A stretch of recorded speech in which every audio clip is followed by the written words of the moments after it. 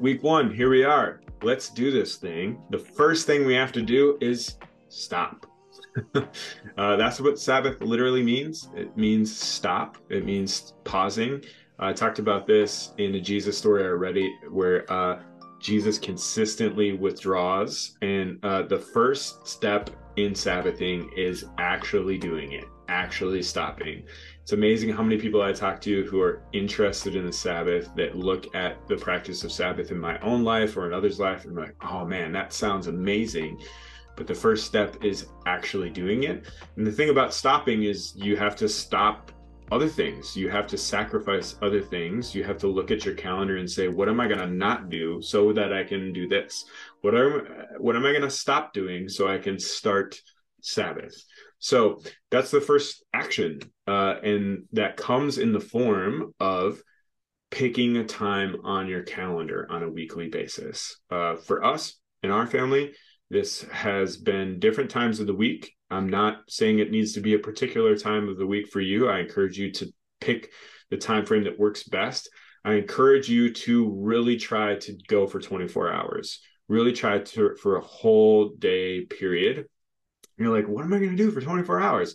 Don't worry. That's what the next few weeks are about. We'll fill in the time. We'll reflect. But first, just put the structure out there. Pick the time. Do what you need to do. Put it in your calendar. Talk to the significant people in your life who it will affect and figure out what will work with them, whether that's work schedule, spouse, kids schedules. Find the moment. Find the 24 hours. For us in our life, currently, it's Friday evening around dinner time all the way through Saturday dinner time. And sometimes we just let it linger all the way through Saturday. In the past, it's been a full sun up to sundown Friday situation. Well, you'd include sleeping in that, I suppose. But 24-hour period. First step, just pick it, put it on your calendar, just try it. We're just trying it, folks. Or maybe you already have it. Great. The second step, and maybe this is a new incorporation if you already do Sabbath, and it's something that we want to tune up as well, and that is pick a beginning ritual, which is just picking something to do that will signify the start of the Sabbath. For us, for the longest time, this was Sabbath pancakes, we call them, Friday morning pancakes, where we would fire up the grill or fire up the griddle when we started right away, and we would pick a beginning time. And when we were eating pancakes together as a family, and when we eat pancakes together for a family, our heart sort of knows, because it's been habitual, that this is Sabbath time, and we start to kind of shift into a different mindset and frame.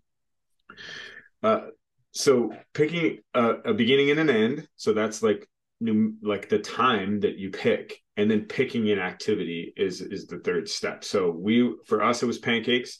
In the PDF that I referenced, there's a long list of activities. Could be a walk, could be a nap, could be something else that you do to signify the beginning of Sabbath, and maybe even the end. A lot of times people will share a meal together.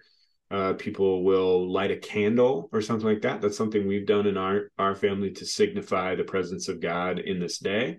So pick something from there. There's a lot of resources in there.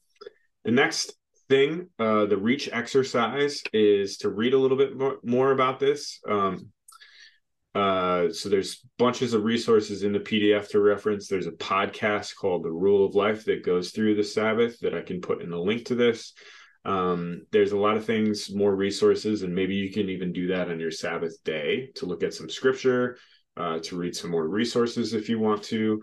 The reach exercise, if you want to go a little bit further, is to focus on your sleep. Focus on how you're sleeping. We don't sleep that well.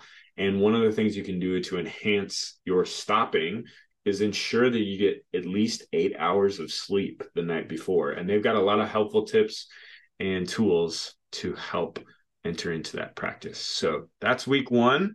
Hopefully you can join us in experimenting with this. Hopefully this is helpful to you. Let us know how it's going and how we can help.